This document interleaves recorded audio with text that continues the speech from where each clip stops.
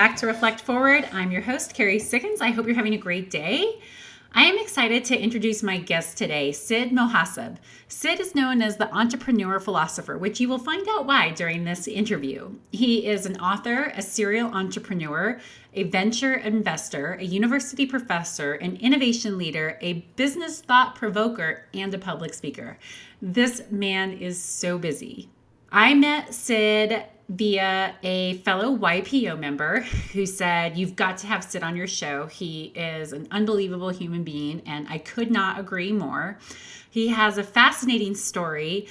He migrated to the U.S. from Iran when he was 16 after convincing his parents that he would have a better life in the United States.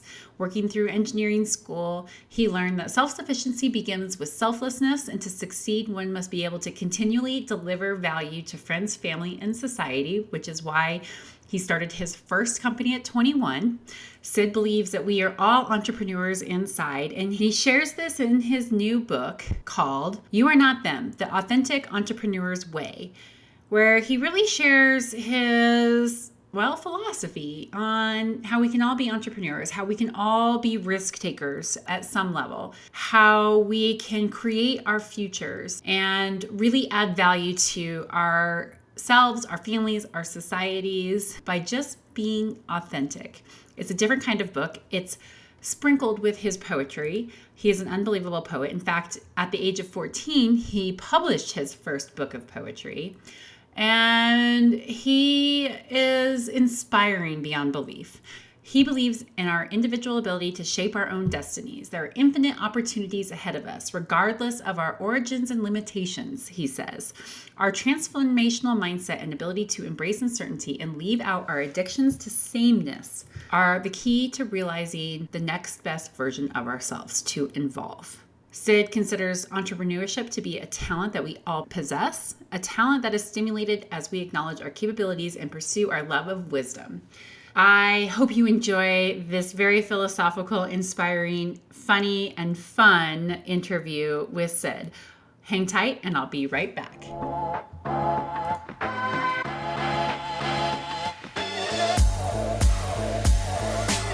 All right, welcome back, everyone. I've told you all about Sid, and I'm so excited for you to meet him. Sid, thank you so much for joining the show today. Thank you for having me, Carrie. It's a wonderful opportunity.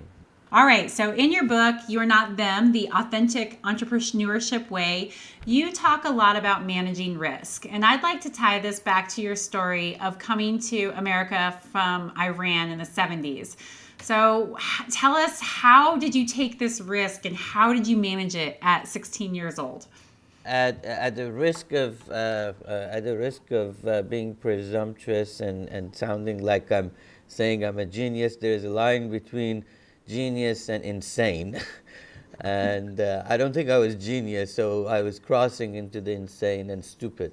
At the time when I decided to come, and I did decide to come, it was against my parents' will, and I was a good student. I was about 15 years old.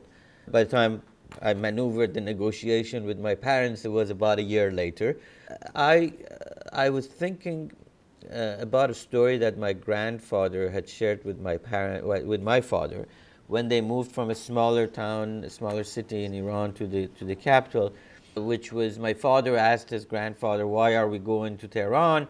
And his response was, "In small water, small fish will grow. In big water, big fish would grow."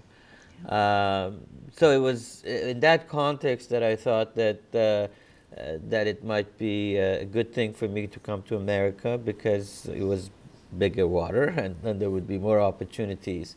And then I had to negotiate that with my parents, and which I did. After a while, I went ahead and applied for school myself. I applied for my passport, but the last thing was I was underage, so my parents had to sign it. And I came. But one of the things that at that point I think was coming from a belief that I still have to this day, which is you should not leave change to chance. I think it's important to realize that one of the things that I found out probably maybe 20 or 30 years after that journey was that the ocean that I was looking for, that big body of water, was really had nothing to do with geography. It had to do with a mindset. That ocean is within me and within you, and if we discover that oceanness, our ability to provide, our ability to be, to feel, to act, to understand a bigger perspective, is really what gets you from small water to big water. It has nothing to do with the geography or the size of the water. So, after reading your book, I know why now you're called an entrepreneur philosopher. So, what does that title, what does that label mean to you? The reason that folks have started to label me the philosopher of entrepreneurship or the entrepreneur philosopher is that because I believe that everything begins in your mindset and in the way that you have a philosophy. Philosophy, in just the literal word, means love of your wisdom.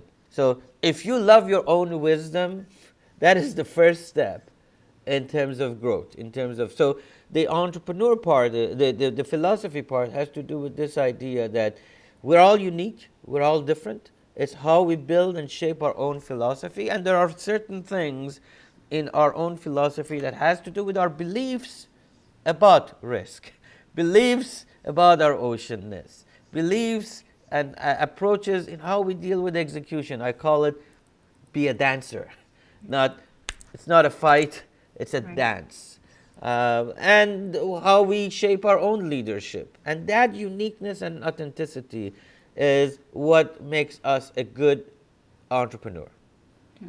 So the philosophy part has to do with the fuel of entrepreneurship as opposed to the act of how to be an entrepreneur, which I believe that entrepreneurship, yes, there are things that requires how-tos. How to read a financial statement, yes. How to do a marketing campaign that best resonates with this, how to segment your market, all of those are mechanical things, and it's great to read and it's great to understand and how to do that. But life and entrepreneurship is not like putting together a cabinet or a bookcase that you buy from IKEA. It doesn't come with any kind of a structure that you say, take piece A, screw it to piece B, and boom, you're an entrepreneur. There is a car, there is a vehicle, there is a thing that we call our business, and yes, there's mechanical things that go with it. But the fuel, what makes this thing run, is you and I as individuals and our teams and the culture we build and the way we lead and the way we face challenges and the way we dance with challenges, the way we pass the last mile, the way we deal with risk. All of that I call the philosophy that goes into running a business and being an entrepreneur the way you like it, your unique way. I love that. I'm often asked, like, how do you become a CEO? There's no handbook. And my answer is always, there's no other way to be a CEO than to be a CEO, right? You just have to do it, and you have to figure it out, and you have to figure it out for your own style, your own talents, your own vision. So your book really resonated with me because I completely agree. Everybody has their own unique story, their own unique outlook, and their own unique way of doing things. So yeah. It's the same way you become a parent, Carrie. Yes. How do you become a mother? Well, it doesn't matter how many books you read. No. Then you are a mother, and you are unique in the way you deal with your kids, in the way you raise them, your philosophy, the way you approach them, your priorities, your morals. All of that is being transferred to your kid. Yeah. All of that is who you are as a mother, and all of that is influencing who your child would become. Yeah. Your business is your child. Yeah. It's so interesting you say that. I was just telling a story the other day about from a friend of mine who was getting ready to have a baby.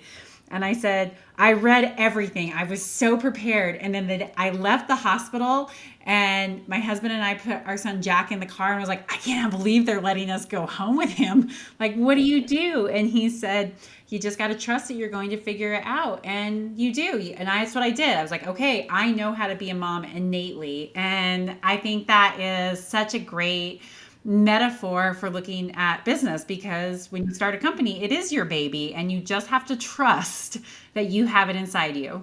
Yes, you just have to trust. So I categorize entrepreneurship, as I mentioned, that there are all of us are entrepreneurs, but I say there's categorizations of it when it comes to viewing it as a business. One is the group that I call are in denial. They look at an Elon Musk and say, "Oh boy, if this guy is an entrepreneur, I sure am not." Yeah. So to them, I suggest look at every decision that you make. Every decision. You go out the door, you can go left or right. You could go to your friends. You could get this thing or that thing, buy this food or that food. Everything that you do, you make choices every time. And you make choices that have consequences.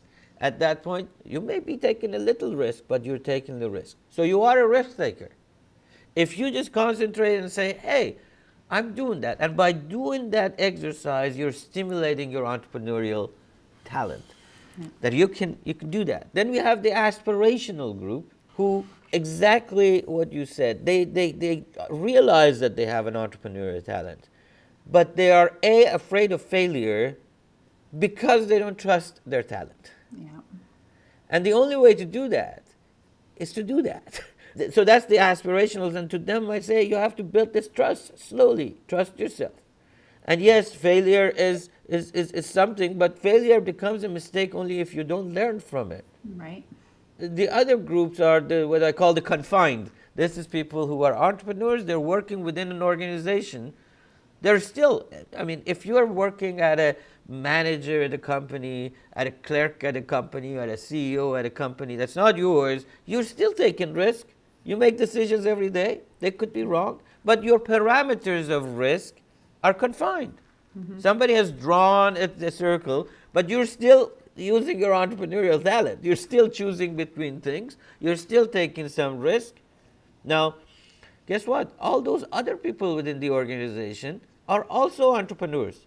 They're also so moving up the corporate ladder is a matter of whose entrepreneur is winning and whose entrepreneur is not winning. It's again an entrepreneurial game. And then you have some people, I say, who are misguided. They think if they talk fast and they bamboozle others out of their money or situations, they're an entrepreneur. No, they're crooks. They're not entrepreneurs.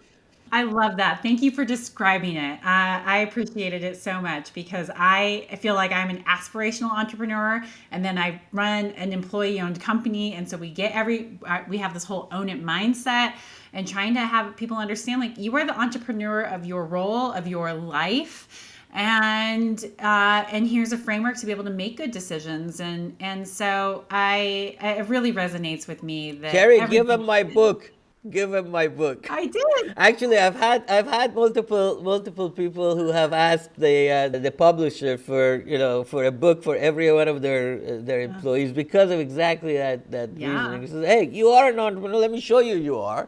Now you've got to fit within the context. Oh, I love it. Another part of your book that I really liked and totally agree with is that leadership is situational and personal and unique for every leader, just like it for every entrepreneur. But you talk about the universal elements that all leaders are impacted by. And I love these because they're very much in alignment with what I think Reflect Forward means, at least what it means for me. So I'm going to list them for our listeners, and then I'd like to have you talk us through why you picked these as the 5 elements and what they mean to you. So the first one is 3-way trust. The second one is variable communication. The third one is overarching courage, my favorite. The fourth one is situational awareness. And the final one is constant competency. So tell us about your philosophy behind these 5 elements. So let's begin with the first one, which I think is the most important. People talk about 2-way trust. I think that's not true. It's a 3-way trust. Beginning with you have to trust yourself. If you want somebody to follow you, and again, we were talking about this in the context of building your own unique leadership style and being your own unique, authentic leader. The first thing is, if you don't trust yourself, nobody will trust you. So first, it's trusting yourself in what you do, in how you do it, in believing in what you have, and all that. Then it's trusting others. People don't trust you and say, oh, the people don't trust me. They don't trust you because you don't trust them. It begins the opposite way. It's not, oh, I am the leader, people have to trust me. People don't trust you. Trust has to be earned. Yeah. So, Yeah. so that's the first element of trust. The second element, I think, was variable communication. So the key thing is, if I'm talking to my employees, if I'm talking to people, if they don't understand me, sure as hell they're not going to do what I expect them to do. And what that means is there are different people in the organization.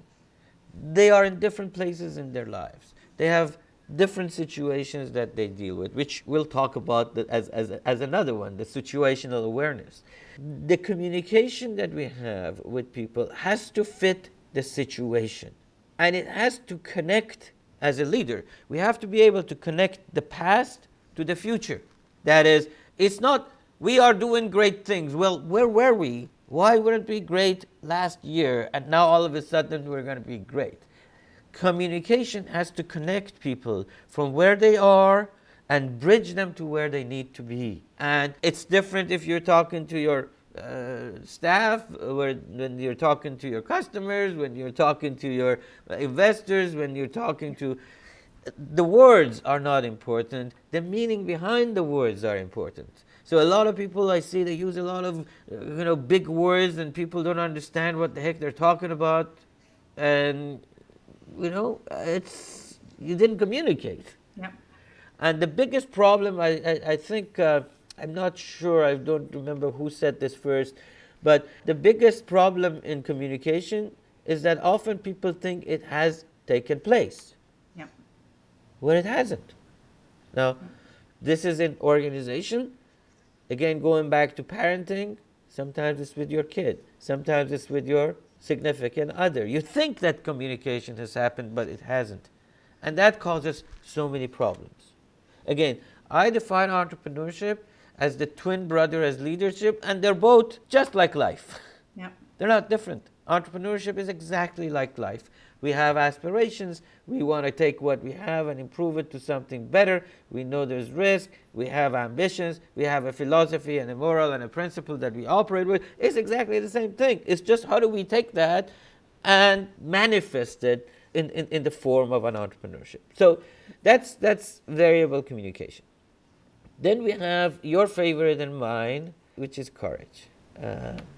Now, courage is a virtue that makes all the other virtues possible. If you want to be righteous, you have to have the courage to be righteous. Whatever you want to be, you have to have the courage to cross that chasm from where it is to something different. Courage is in the way of admitting that I'm wrong. Courage comes in when I'm admitting or I'm realizing there is something better. Courage is in innovating and moving forward. Courage has so many different dimensions in terms of pushing past a resistance line, pushing past a point that says, I am uncomfortable. No, someplace else in the book I talk about this idea of being nervous. I say, you have to be nervous, because when you're nervous, that means you're pushing past a line. You are doing something that you hadn't done before. We're not nervous when we drive from home to work, because we do that every day. That's routine. That's addiction. That is sameness. We're not, in that case, pushing past our abilities. In order to push past and expand our horizon, we are doing something we haven't done before. And that means we become nervous. To push past things, to be nervous, we have to have courage. So I love that. I love making myself nervous because I know, like, okay, I'm expanding my competency zone, right? I am going to get better at what I do because I'm nervous and I'm pushing myself. So whenever I feel that nervousness, I'm like, embrace it, because I know good things are going to happen, even if I happen to fail. And that's a great point of, great, I learned something from this. I know what not to do now. I know what I'm going to tweak. So I think that courage and embracing nervousness is a really key Yeah. aspect for life Yeah, and leadership. the courage to fail, the Yes. courage to fail. Now, Yeah. here's the thing. There is I make investments in early stage companies. That's been part of my life. And there is a statement that people make in Silicon Valley that I absolutely do not like. It wasn't the thing that I didn't like before because I had actually used it with myself. And it's proven to be detrimental. And that is fail fast, fail often. No, learn fast and learn often. You could learn by observing, you could learn by looking, you can learn by reading. You don't have to necessarily fail.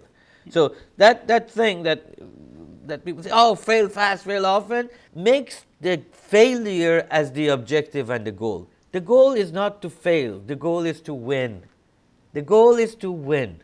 So by shifting that dynamic of fail fast, fail often, people, hey, they're trying to just fail. Okay, no, that's not the case. You have to win. The failure is a possibility, it's the reality of life, but it's not an objective of life. I love that because I will tell you, nobody wants to fail. And so when you say that, it does not resonate with I mean, like, certainly not with my employees. They're like, why would we want to fail? Let's have a better plan so we don't fail. So I always say, we want to make smart decisions. We want to learn. We want to have a good plan. And if we do fail, how do we make it safe so that people aren't afraid to take risks? And so I think that is the key, is do everything you can to win. I like that. Not to fail, but if you do fail, it's okay. We're going to learn from it and we're going to build upon it. That's right. So learn fast, though. Yes. Don't wait until that failure becomes detrimental and a cause to demise. Yeah. So the next one that you mentioned is this idea of situational awareness. Now, I have seen a lot of leaders who are blind to the situation of the people around them, including customers, including employees, including partners, including investors. And they think that here's where the vision is, this is where we're going. Now, guess what? We have employees who are people. They are impacted by a pandemic. They are pregnant. They get sick. They have kids. They have situations that are not that we have to be aware of. Customers are not always the same. They moved from here to here. They don't care what you offer. They care what is relevant to them. So if you're not aware of the situation that the relevance has shifted, we're trying to play over here and trying to win. Situations change. They should change. That's about evolution. That is what keeps us alive. I use an analogy about change, and I say change and choice are partners in life. They're married forever. If you don't have change, you don't have choices. Yeah. If you do not have any changes, there is no choices. Everything is exactly the same. If the world stays the same all the time, you have a kid, Jack, and if he's 12 years old, he will be 12 years old forever. If you have McDonald's for lunch, you will always have McDonald's for lunch forever. If there is no change, there are no choices, no career paths, no one to love, there are nothing to learn, there are no changes. If you're sick, forever you're sick. There has to be change. Change is a good thing. Change is the best friend that we possibly have. But change is not the same for everybody. It's not the same at all times. And that means we have to be aware of the situations in order to develop, in order to have that variable communication, in order to build the trust, in order to have the courage to bring that courage to the table based on the situation at hand, based on the people that are influenced, based on the markets that are influenced, based on our own achievability. We have to be aware that it's great to have wonderful goals, but it is better if we have a path to achieve those goals. Just because we have a goal, that doesn't necessarily we're going to get there. Incremental change is what gets us there. My first book was The Caterpillar Edge, and I talk about this analogy is all around caterpillars. caterpillar goes through multiple stages before it becomes a butterfly. It doesn't wake up one day and say, yo, I'm a butterfly. It doesn't work that way. The process is messy, it's gooey, it's uncomfortable, it's risky. And then when it gets to be a butterfly, the first act a butterfly does within the first week of its life is it lays eggs for the next generation.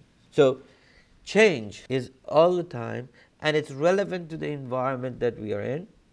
And the last thing that in that list is competency, constant competency. Just because somebody left you a business and you became the leader of that business, that makes nobody will trust you. You have to be competent. If you want me to listen to you, if we're changing, as I said, severity of the situation and trust, if you want me to trust to follow you, you have to be competent. You have to be competent. And we see somebody like a Bill Gates who still reads 14 books a week. You see the Elon Musk who reads all the time. And we see some entrepreneurs that have done well, and then they put it on cruise control.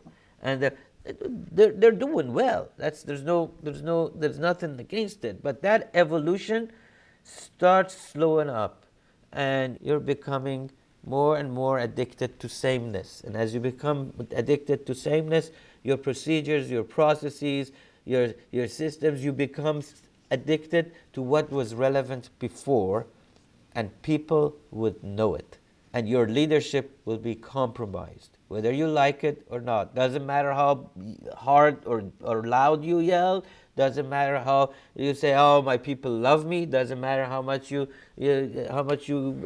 give bonuses to people. They may love you, they may fear you, but they're not going to trust you. Yeah, well, and I think it relates so well to like healthcare, right? We know that if you just do the same thing over and over and over, you plateau and you don't get any stronger. You always have to be changing up your exercises to cause your muscles to grow and to your ability to expand. And so I look at it that way. I look at it, my growth as a CEO and all the things I'm learning, just like I look at myself as exercising, as weightlifting, is like I have to learn new things and challenge myself and go a direction that doesn't work to constantly be getting better and better at what I do. So Carrie, the question is, why would you need to do all of that? So some people say, why? Why do I need to always change things? And why? Why do you think that would be the case? Well, because otherwise you'll become irrelevant. You waste away. That's it. Because you are the artist and the art, because you're the sculptor and the sculpture, because there is a better version of you inside you. Yeah. And because you care to discover that better version. The why is because I matter. Yeah. The why is because you matter. Because you matter, you can go from your origins to your originality. Now, this is the philosophy part of why you say people. Because you matter. Yeah. That's why. Yeah, that's beautiful. It's so beautiful. All right, I want to talk about another thing in your book because it made me smile when I read it. I'm constantly talking about the messiness of life and leadership. And you have a chapter titled The Promising Mess We Live In. Why do entrepreneurs need to embrace the mess? So the thing is, it is a beautiful mess though. Life is probabilistic. Nothing is for certain. So here's what they teach us at MBA school, that we go into a meeting and we have the most likely, the least likely, and then we have best case, worst case. To be honest with you, I've never seen a best case or worst case come out exactly that way. It's just, life is probabilistic. Things could happen, but the probability has to do with the sequence of things that we do. So in a way, it is random. In a way, it is not. So if we are aware that life is probabilistic and it changes all the time, we are aware that if we throw, I use this analogy of if you throw an apple up in the air, you throw an apple up in the air, it makes 1,000 turns before it comes down. It makes 1,000 turns before it comes down. Now, as an entrepreneur, feeling that, hey, something is for certain, and it's going to happen 100% of the time, is the beginning of our failure. Because what happens is then we ignore probabilities. Then we ignore the alternative A's and B's and C's and D's and E's. Then we ignore the fact that we have to be flexible, the fact that we have to evolve always. Nothing is for certain. So the certainty is that we have to change. And then you have choices. And It's you so have brilliant. choices. I love it. Now, I use another analogy that some folks like is assume a line, point A and point B. Between A and B, if you draw a straight line, how many points are there on that line, Carrie? An infinite amount of points, yes. Exactly. There are infinite points between A and B, any two A and B, any line that you can imagine. Now, draw another point, put another point between A and B, let's call it C. How many points between A and C? Infinite. How many between C and B? Infinite. So now assume A is when we are born, B is when we die. And this is our life from A to B. At any point, any given time, 8, 18, or 80 years old, we have infinite number of points, instances ahead of us, and it's the same number that was behind us. At any given point in time, in life, we have an infinite number of opportunities ahead of us to make choices, to choose, to change, to evolve. Now, they're not the same opportunities as we had in the past, but they are equally promising because we will never step into the same river twice. The water is flowing. You will never go into the same river twice. We will never have the same life twice. Never, ever. So the cookbook that we have would not necessarily apply. And there are as many opportunities ahead of us to make choices and change. In an instant, you can make a choice. There are infinite opportunities ahead of us to evolve and change. Life may be messy, but it is a good mess. Yes, I agree with you completely. I embrace the mess constantly. All right, so now I'd like to ask you a few personal questions. So you came to America as an immigrant in search of the American dream, which you made happen. I think many would argue. What are your thoughts on the American dream in light of all the political unrest and demonization of immigrants today? So I have recently written a number of articles that have been published in Time, in Newsweek, in Forbes, in USA Today, in Independent, in Foreign Policy, about this idea of what is ahead. Now, immigration is a component of this. I think it's one component. If you look at the left and the right, if you look at the QAnon and that group, if you look at the folks that are in the middle of America that have not had the opportunities that they should have, or for the greed of corporate America who has sent jobs overseas, they've been compromised. Or if you look at the Black Lives Matters groups and other folks that are on the other side of the scale. I believe that they're both angry and justifiably angry because the middle class we can see has gone from about 60-some% to about 43% in the past 50 years or so. We see the upper class has grown quite a bit, and the lower class has gone from 7% of the population to 4%. That's not surprising that people are unhappy. But the key element I see is the anger and the reaction is a symptom. The cause, I believe, is the economics of it. Is that they are both suffering from an economic unfairness, if you would. Now, on the other side, and this your audience may think I'm a little crazy, but hey, I'm a philosopher, I can pontificate on things. You see, that's the other reason I use the philosopher, because I can get away with it in pontificating. It's an idea, it's a theory. So if you look at what we've done as Americans, we have stayed away from this idea of socialism, and we've embraced capitalism. By the way, capitalism and socialism are two methods of economics. They're not a government thing. There are, communism is a government structure, but socialism is not. It's a method of economic framework, just such as capitalism. So because we've been so shy about adopting socialism as a government. We have delegated that to what I call the elites. So we've created elitism as compared to capitalism.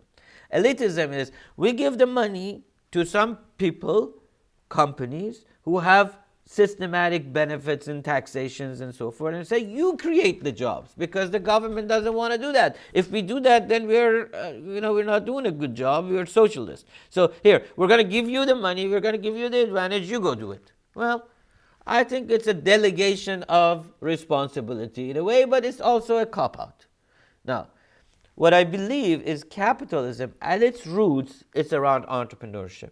It's around taking our life and exchanging it for something better, knowing that there is a risk. So what I believe is the cure is going back to our roots of entrepreneurship. And there's nothing wrong with capitalism, but this is elitism. This is not capitalism. This is a different animal that we've created in order to justify our actions, in order to not be responsible and not be labeled as socialist or whatever. So the root is entrepreneurship. And if you say the entrepreneurship is the root, we want to exchange everything, including our society, for the better. So if I could have somebody from India who has created massive companies, if I stop the immigrants from creating the Googles of the world, which are immigrants, from creating the Tesla of the world, which is an immigrant, which all of these companies, Intel, you name it, have been mostly created by immigrants. If we stop bringing them in here, they will go someplace else. They don't turn dumb. They don't become stupid. These are brilliant people with brilliant ideas. They will find their own ocean. They will find a different ocean. They will become big someplace else. So if we have an entrepreneurial country, if we have a capitalism mindset, we have to take what we have, which is the opportunity to bring these brilliant ideas in so that we can turn them into something better. Turn what? Our society, our America, our livelihood, with better ideas, with better things. And yes, there is a risk. And the risk is some of them may not be as good. And the risk is we're exposing ourselves to some loss of jobs because of the people. But if we are capitalists, the idea is competition. So let's rise up. Let's have the others here rise up as opposed to try to pull the immigrants down. The American way is we rise up. We don't need a hand down. We need a hand up. We don't need hand downs. We need a hand up. And I believe at the roots of it, it's not about trickling things down. It's about bubbling things up. So we have to move from a trickle-down economy to a bubble-up economy. That's beautiful. Thank you for sharing your thoughts on that. I was very curious as to your perspective. A little more than what you asked for, huh, Carrie? No, it's exactly what I was expecting. So a philosophical answer, and it was beautiful. And I agree with you.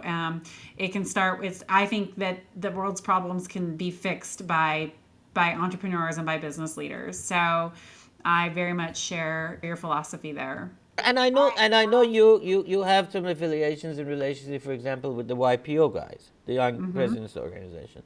And I love the fact of this, I don't know if you want to call it a kudo, you want to call it, this idea of being impactful. Being impactful is what we should aim to do. Being impactful. Now, impactful doesn't mean that we all have to be a sun. Hey, let's heat up the room that we're in. Let's be a central, HVAC for the building we live in. We don't have to be the sun. We don't all have to be that impactful. We're not all, Steve Jobs, but we have an ability to warm up a room. Yeah. And if we do that, then there are going to be a lot of rooms that are warm. I love it. I think that's brilliant. Okay, let's talk about poetry. At 14, you published your first book of poetry, and your poems are printed throughout your latest book. How has poetry shaped your views on life and leadership? So, life, leadership, entrepreneurship is both a combination of art and science. And you see that I use a lot of analogies. I've used it probably a couple of times. You're the art and the artist, because it's not, life is not a formula, which means that it's a combination of the softer things in life and the harder things in life. It's a combination of both. It's a combination of your left and right brain. Because we are humans while we are an entrepreneur. Because the people who work for us are also humans, but an employee. Because those who invest are humans first, and then an investor, and the customers are humans first. So it is a mishmash of the soft and the hard side. And it's the motivations of us comes from both sides and so forth. So I am very much in favor that entrepreneurship is about love. It's about your love for yourself. It's about your love for what you do. And it's about choosing. So let me explain what I mean. There is, I think, a Billy Joel song, or somebody, I think it's Billy Joel, if I'm not mistaken, you love the one you're with. A lot of people, we have a job. That doesn't mean that we have to be passionate about things. This is our job. If we have to do this, and this is what we have to do, then let's love what we have to do, because we're going to get really good at it. That side of us that is separate from the mechanical activities is what fuels the extraordinary. You become extraordinary because of your software, not because of your hardware. And the software is soft. It's about love. It's about caring. It's about things that are beyond mechanical things. It makes you a better salesperson. It makes you a better investor relations person. It makes you better to understand what the customer needs are. A customer doesn't necessarily need a pamper for their kids. They need the comfort of the kid. A customer doesn't need a tire. They need to get to work because they have a flat tire. There's a difference in that. And that, I think, through poetry, through the softer side of life, that is what you begin to touch. That is what you would be able to connect and create and refine your entrepreneurial philosophy with. Because your entrepreneurial philosophy is not to do A, B, C, D. It's not a cookbook. It includes your beliefs. It includes your positions in life. It includes your morality. And all of those are influenced and evolved and changed on the softer side of life. Beautiful. I love your poetry. It made your book so enjoyable and inspiring. So thank you for sharing that personal side of yourself in it. Thank you, Carrie. Thank you for liking it. Yeah, it was great. All right. Well, I really appreciate you coming on the show today, Sid. How can people find you? Well, my first name and last name is obviously Sid Mohasseb, Mohasseb. They can just Google that. My email is sid@mohasseb.com, so that makes it pretty easy. My sites are mohasseb.com, and I do a lot of speaking engagements. That's mohassebthespeaker.com, so it's pretty obvious. My books are on Amazon. The recent one is, as you mentioned, You Are Not Them, The Authentic Entrepreneur's Way. And it's on Amazon in all forms. It is not in the audio form yet, but we're hoping to have that soon. But it's both electronic, and folks can get it delivered to them anywhere. Okay, well, thank you so much. It was an unbelievable interview and such a great book. So I really appreciate you coming on the show today, Sid. Thank you so much. Carrie, I thank you very much, and I appreciate the opportunity to share what might be nonsense to some and maybe make some sense for others. Thank you so much. Oh, thank you. All right, hang tight. We'll be right back. All